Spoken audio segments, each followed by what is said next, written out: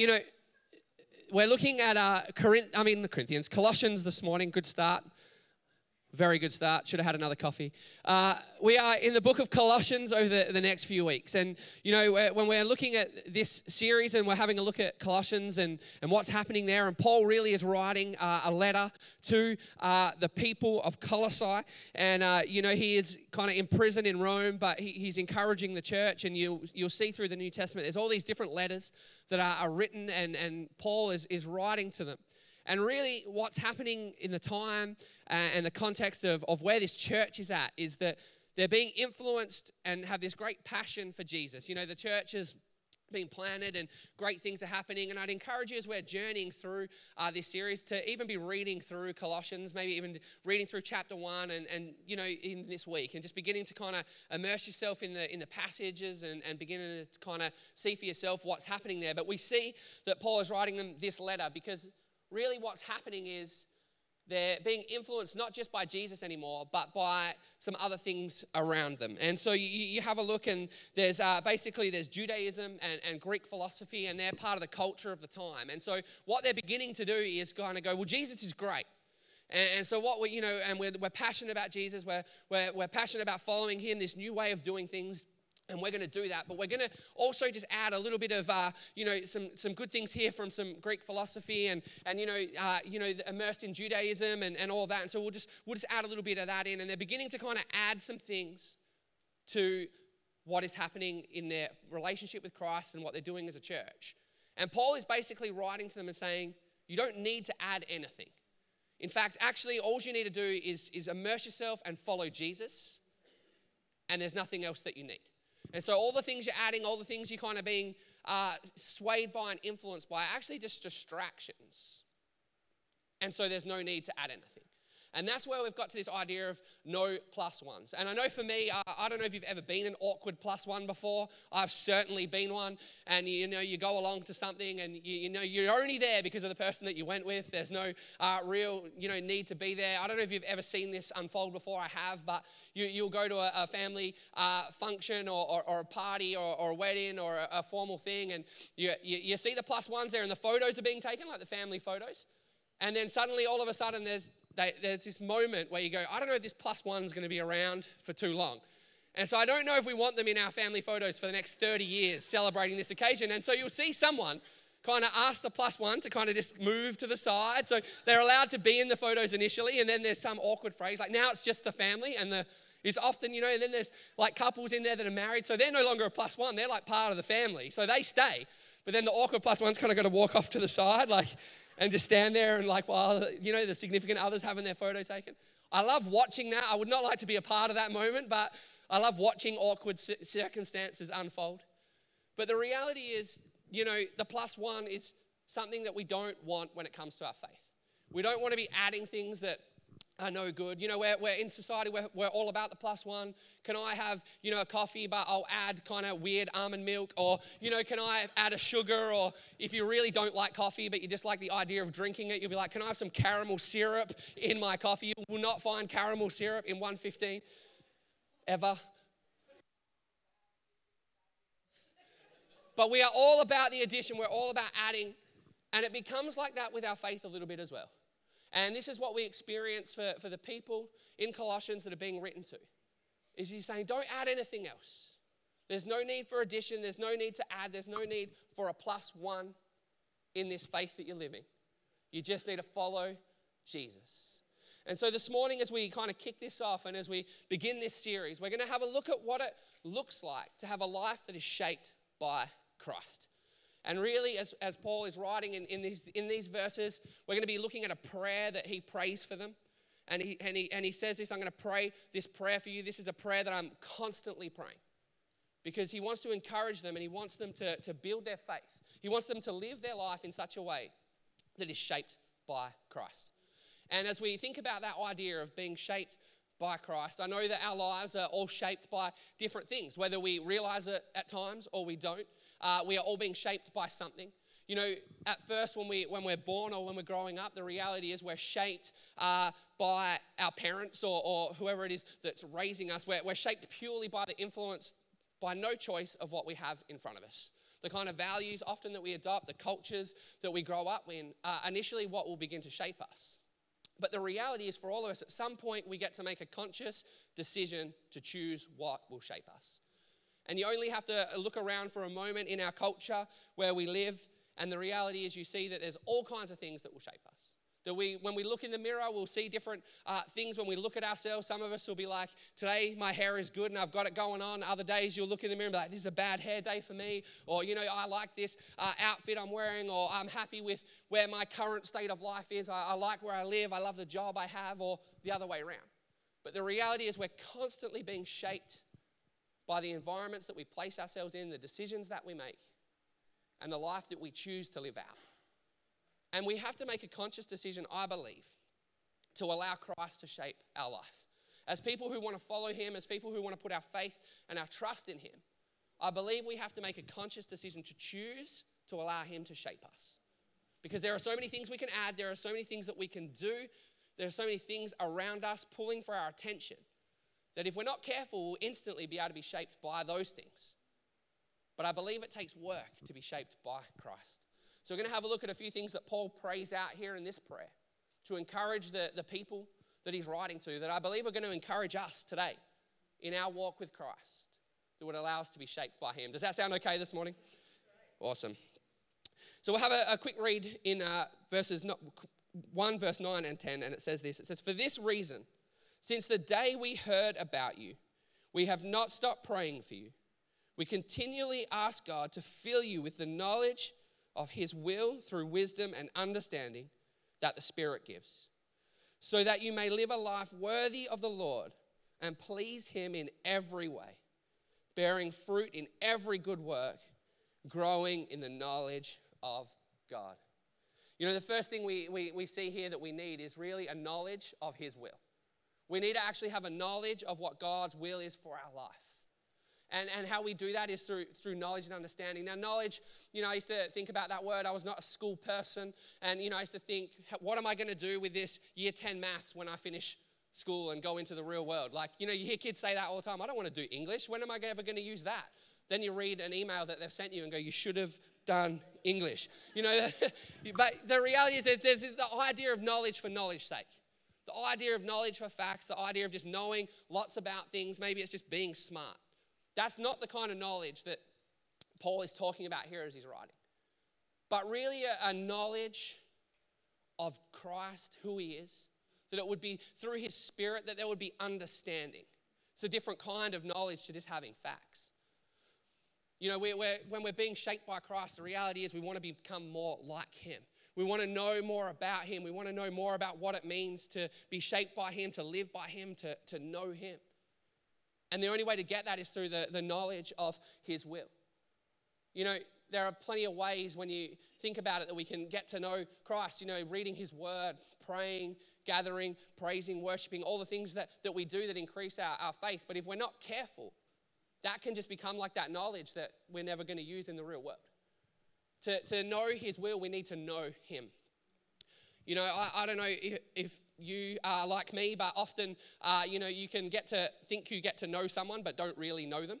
I'll explain. One of my favorite TV shows is called AFL 360, and it's a sports show. Please don't zone out. This is a legitimate point. I'm not going to talk about sport. But, for those who aren't sports fans, this is not sport related. But it's a sports show, and part of what they do in talking about sport is they interview different people on their show each week. They have different people every night, and the same people every week. And there's two footballers that they interview every Tuesday night. Now, I feel like I'm mates with those guys, Jack Riewoldt and Jordan Lewis. I feel like they're my friends because I listen to them every Tuesday. I watch them for about half an hour, tell stories about their life, about what they're going through, about how things are going. And sometimes it gets quite personal, and they're sharing personal stories. Now, if I was to bump into Jordan Lewis at the airport or in a cafe, I would feel like I was his mate because I know so much about him. Yet I don't know him at all. And I feel like if I went up to him and was like, "Hey, Jordan, how you going, man?" I know the kind of response I would get from him. It would be confused. But I don't know if you've ever been on the receiving end of that as well. I have, and it's awkward. I remember being at a party and someone I kind of knew who they were started kind of talking to me and asking me about the facts of my life. And I was like, how do they know this? I don't know this person. And then I started beating myself up, going, I've met this person before and I can't remember them. And it must have been more than once because they know a lot about me and what's been happening and recent events in my life. And then I began to click on the recent events they were touching on and realized that my social media feed was full of those things. And realized I wasn't a bad person, but I actually didn't know them. But they actually just followed my social media and were able to tell me everything about my life that I had been up to. Obviously, I overshare, but all the things that I had been up to. And I was like, you don't know me at all, but you know a lot about me. And when we think about our relationship with Christ, it can be a lot like that, can't it? We can know a lot about what the Bible says. We can know facts. We can know different experiences that we've had. We can know things that other people say about Jesus, things that are maybe preached or that you share in your journey groups and your connect groups and things that you pick up over time. But that doesn't necessarily mean we know Jesus and have a knowledge of who he is and his will. It just means we know facts. The way that we get to know someone is through experience, isn't it? That's why we're all about here at True North being involved in groups and teams. And that next weekend there's a women's retreat. And I guarantee you, if you go on that as a woman, if you're a man, you can't. You'll have to wait. Your turn will come. But to go away on a weekend like that, what happens is everyone comes back and they know each other a little bit more. And there's all these friendships. Why? Shared experience. You're in the same place. You're sharing different experiences. You're building relationships. We get to know one another. To have a knowledge of his will. To know and have a deep understanding of who Christ is and his will for our lives, we need to share experience with him. We need to pray. Of course, we need to read our Bible. I'm not against knowledge of, from reading and understanding and people sharing.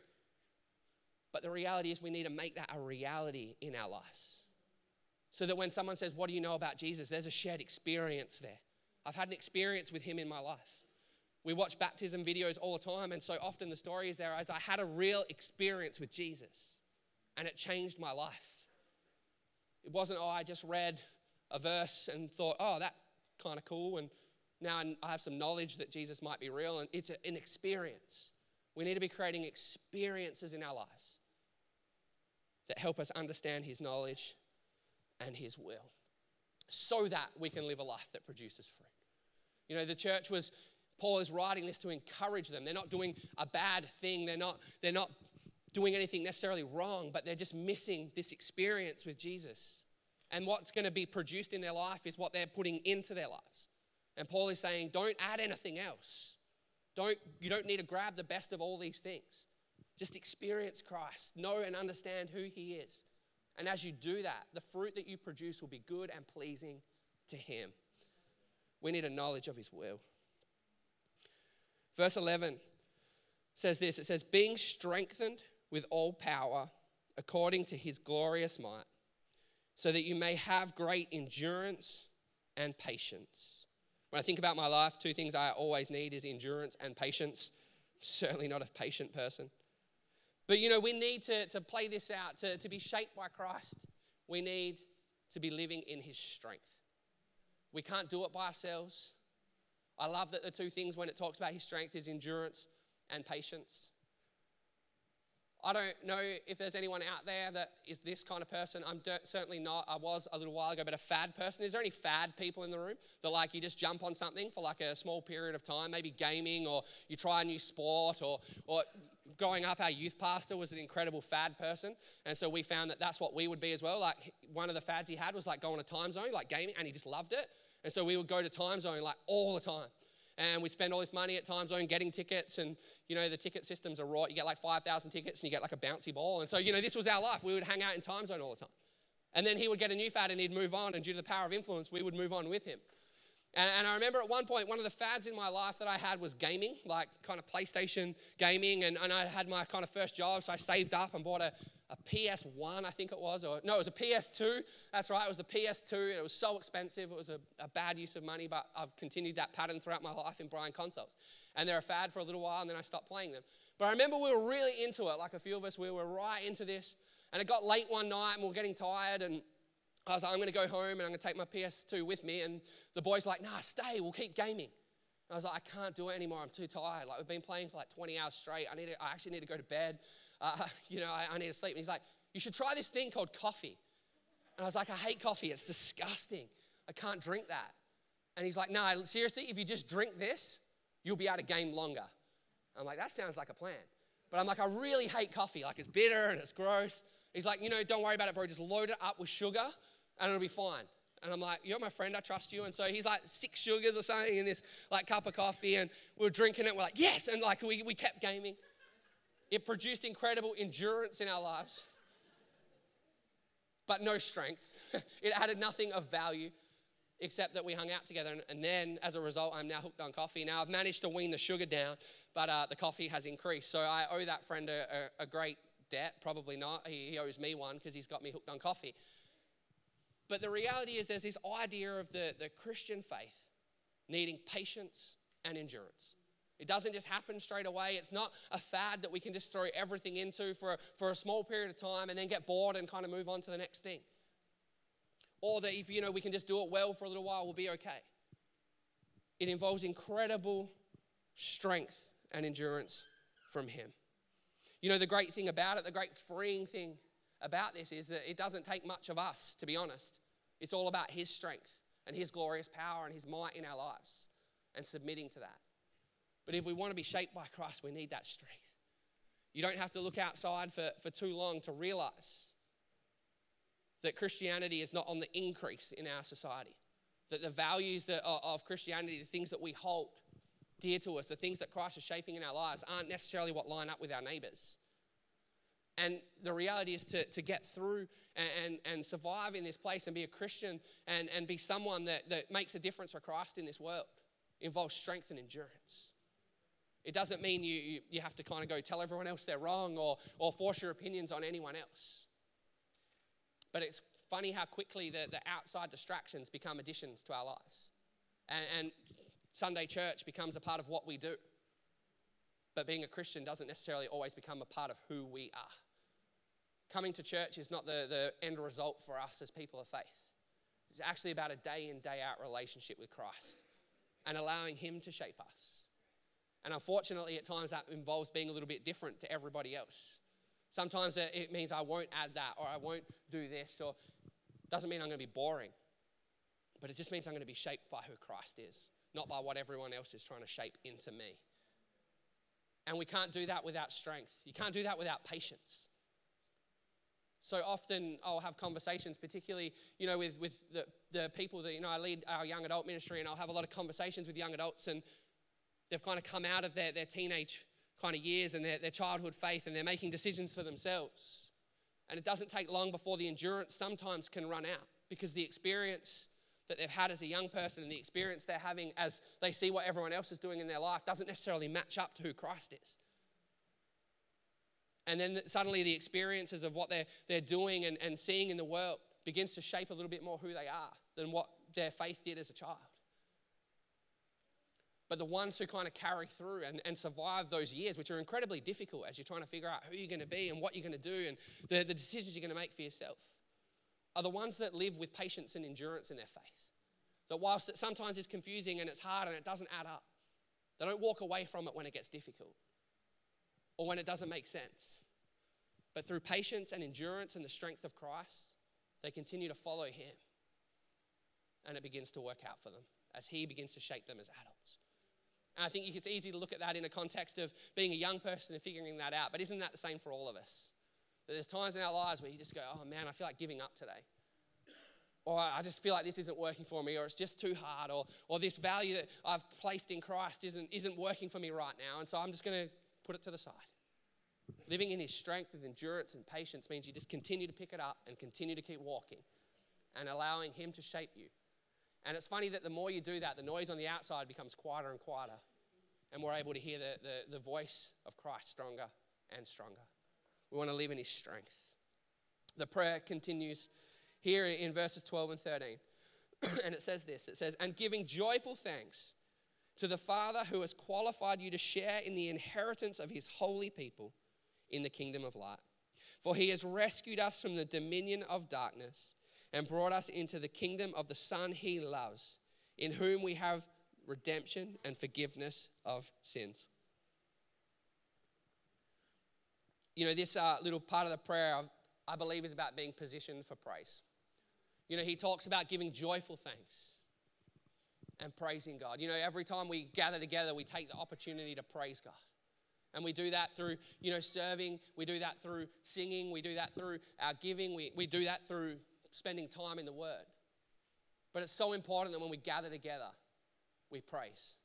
But praise is not just a song at the start of a service or the end of a service, but it's actually an expression of Christ in our lives. And we realize that it is Him that has qualified us, that it's Him that has redeemed us, that it's Him who has saved us. It gives us something to praise about. The reality in our lives is that we will praise what we desire. So often the things that we desire, we will praise, we will talk about. Often I find people who love working out, love talking about the fact that they work out. Like, people who do, like CrossFit or go to the gym a lot will tell you a lot about how they go to the gym and work out. And it's not necessarily a bad thing because it makes me think maybe I should do that too. So it's a good reminder. But the reality is they are passionate about going to the gym. Like if you meet someone who's passionate about something, they talk about it an awful lot. And the things that we're passionate about and the things that we do, we're going to speak out. We're going to speak about. It's going to be what we're on about. Sports fans are always talking about sport. Guilty. The reality is in our lives, whatever it is we're passionate about, we will praise. A lot of what we're talking about this morning, what we're strengthened in, what we're shaped by, will be shaped by our desire. The things that we want. And if we really desire Christ, it will begin to come out of who we are. Of course, we will want to know more about Him. Of course, we'll be strengthened by Him. And we will praise Him. I love that praise is about gratitude, not about obligation. When we think about Christ redeeming us and rescuing us and all that He has done for us and how He wants to shape us and we want to live our life, we can approach it in two ways. You can approach it with obligation. So I do this for Christ because He did this for me, because it's the right thing to do. Obligation. I do this for you because I have to. Mum tells you to clean your room, you clean your room out of obligation. I have to do this because it's part of the rules of life, so I will do it. There is no obligation when we live a life positioned to praise. It's about gratitude. When someone does something nice for you, doesn't it make you want to do something nice back for them? When someone shows you love and kindness, it makes you want to respond often with love and with kindness. Christ has poured His blessing out on us, and so we should position ourselves to praise. Sometimes we don't always feel qualified to live this out, but I love it that it says He has qualified us. It's not about how good we are. I remember being on church staff for a few years and was working in our youth ministry, and I loved it, and I loved doing youth ministry, and I was doing that part-time, and I was a part-time chaplain in a high school. And what I was discovering was that both of them were taking so much of my time that I couldn't do them both really well. And so I was always cutting something out. I was like, to go on a camp, I'd have to cut out some youth stuff. And to get youth stuff done, I was leaving school kind of early. I'd ask them first. I wasn't just skipping out. But, the reality was I just couldn't do everything that I couldn't give them both my all. So I began praying, like as a good young person would. God, what do I do about this? Like, I need both these jobs. I kind of need to survive as well. But I want to be able to do these really well and praying into it. And kind of a little while into that, our senior pastor came and kind of said, would you consider coming on more days at church? I was like, yes, that's the answer. He's like, one of the things I want you to do is assist in our creative department. I'm like, that's weird. I'm like a youth pastor. I'm not at all like wired creatively. And he's like, just come in, support the person. That lasted a day, and the person that was overseeing that at the time moved away and resigned. And so they're like, we want you to run the whole creative department. And I'm like, what? Like doing run sheets for Sundays can do that. And they're like, no, like the worship team. And I'm like, no. And then I'm like, but I prayed like God, so I'm like, okay, I'll just do it and see what happens. Not long into that, I'd gone to a conference and met some people there, and they're like, what do you do? And I'm like, I work for my church. They're like, awesome, how good's that? What do you do? And I start telling them, I look after our youth ministry, and they're like looking at me, and like, makes sense. Like, what do you do? And they're like, we're on our worship team at church, and one of them's there from the UK, and part of this big church there, and she was the worship pastor, and I'm like, I'm like, I kind of do similar. I look after our creative department as well. She's like, do you sing? I'm like, no. She's like, do you play an instrument? I'm like, no. Tried and failed many a time. And she's like, so you're like one of those tech guys, like can do sound and edit media. And I'm like, nah, like we have a sound guy that comes and turns on the desk for us on Fridays, and I get in trouble when I like turn it off wrong. And the speakers go pop and they tell me off. And they're like, so what are you doing overseeing a creative department? I'm like, I don't really know. I just got asked to do it, so I thought I'd do it. I'm like, I don't know anything about anything. In fact, they're like, our team actually is so good that like all of them should be on staff, like doing it. Because they do a better job than me, probably. And then she's like, hey, come meet this guy. And like telling her friends. And they're like, this guy like runs the worship team, but he can't do anything. And they're like, what do you mean? And I sat there and I felt so bad. I was like so underqualified. There's these people who are international musicians and they're like gobsmacked about how unqualified I was to do the job I was doing. Until kind of like a mate of mine was like standing around, he's like, yeah, he's a good leader, is what he kind of said. I think he was trying to make me feel better. But he's like, he'll kind of just do anything. But the reason why he's there is to kind of look after people, and that's the calling on his life. And he's got this desire to see the church grow. And so I kind of walked away from that going, I feel a little bit less awkward now, because they're like, oh yeah, cool, it's just a different way of doing stuff. And you could see like they were still blank as to how anyone could do that. Like, why would any senior pastor do that? And the funny thing is, as I desired to serve Christ, it's amazing what's grown in my life. I'm going to sing you a song this morning. I'm not. Not at all. I wouldn't do that. But the reality is the things that God has fed into my life, the desire that he has given me, hasn't changed because it's always been his desire. The journey just hasn't quite played out the way I thought it would. And there have been times where I felt underqualified and thought, I just need to kind of throw this in. Or there's someone better than me.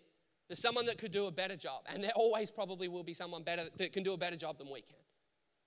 But it's he who has qualified us. And our job is to praise him. Our job is to speak out his goodness and be in a position where we say, yes, God, and praise him. And the more we do that, it's funny the journey that he will take us on. We'll go to places we never imagined. He will do things through us that we never thought were even possible, if we would just praise him. And we're going to take an opportunity this morning to sing another song. And I'm going to invite the team up. And even as we're doing that, I just think about our team who get here at like 7 o'clock in the morning, some of them. Some of them slightly later. And then some of those slightly later than others. But punctuality is not the issue for today. But the reality is they get here early. Why? So they can prepare a place for us to praise. That they can prepare an environment for us to be able to pursue the presence of God. These are people who are passionate. Sorry to do this while I get you out. I should have done it while you're in the green room. But they are passionate about praising God. They are passionate about pursuing his presence. How do I know that? Because they will get out of bed when it's still dark on a Sunday morning, when it's cold, to come and learn and prepare songs so that we get to engage with the presence of God. Because they desire his presence to be in our church. There's a desire in their lives for the presence of God. And it's the same for us. As we desire what he desires, as we begin to speak out his praise, as we become passionate about him, it positions us to be strengthened by him, to know more about him, for his will to become our will. And we become more qualified because of what he's doing in our lives. It's not about how smart we are. It's not about how many Bible verses we can memorize. While all that is good, it's about knowing who he is. It's about desiring him and speaking out his praise. And so this morning, as the team lead us, I'm going to pray for us in a moment. But I just wonder today, in your life, if there's some plus ones there, that you might go, you know what, I just need to push that to the side. Maybe you're gaining strength from somewhere in your life that isn't Christ. Maybe your number one source of strength in your life is not Christ. I'd encourage you to put that trust in him. Maybe there needs to be a greater knowledge of God, of who he is, of what it looks like to live like Christ. I would encourage you to begin to pursue who he is and his will for your life. Not so you can be better or be nicer or be a better Christian, but so that he can produce the kind of fruit in your life that is good and pleasing to him. And this morning, the great opportunity we all have is to be able to praise him. And we can praise him because he has qualified us. We can praise him because he went to the cross for us. We can praise him because really there's nothing else that we can do other than praise him. There's nothing else we really even need to do other than praise him, because it's in his strength. It's about knowing him. It's about pursuing him. And so this morning, the one thing we can all do in response to Christ is praise him together. Passionately pursuing his presence. And it's amazing even in these moments as we pursue Christ, what it opens up for us. The things he would speak to us, the things that we get to leave behind, that we can walk out of this place shaped more like him, just because we're positioned to do so. But then tomorrow it'll be the same thing. What are we speaking out? What is he doing in our lives? What are we passionate about? What are we desiring? It's all got to be Jesus. And everything else takes a back seat. There's no plus ones in our faith.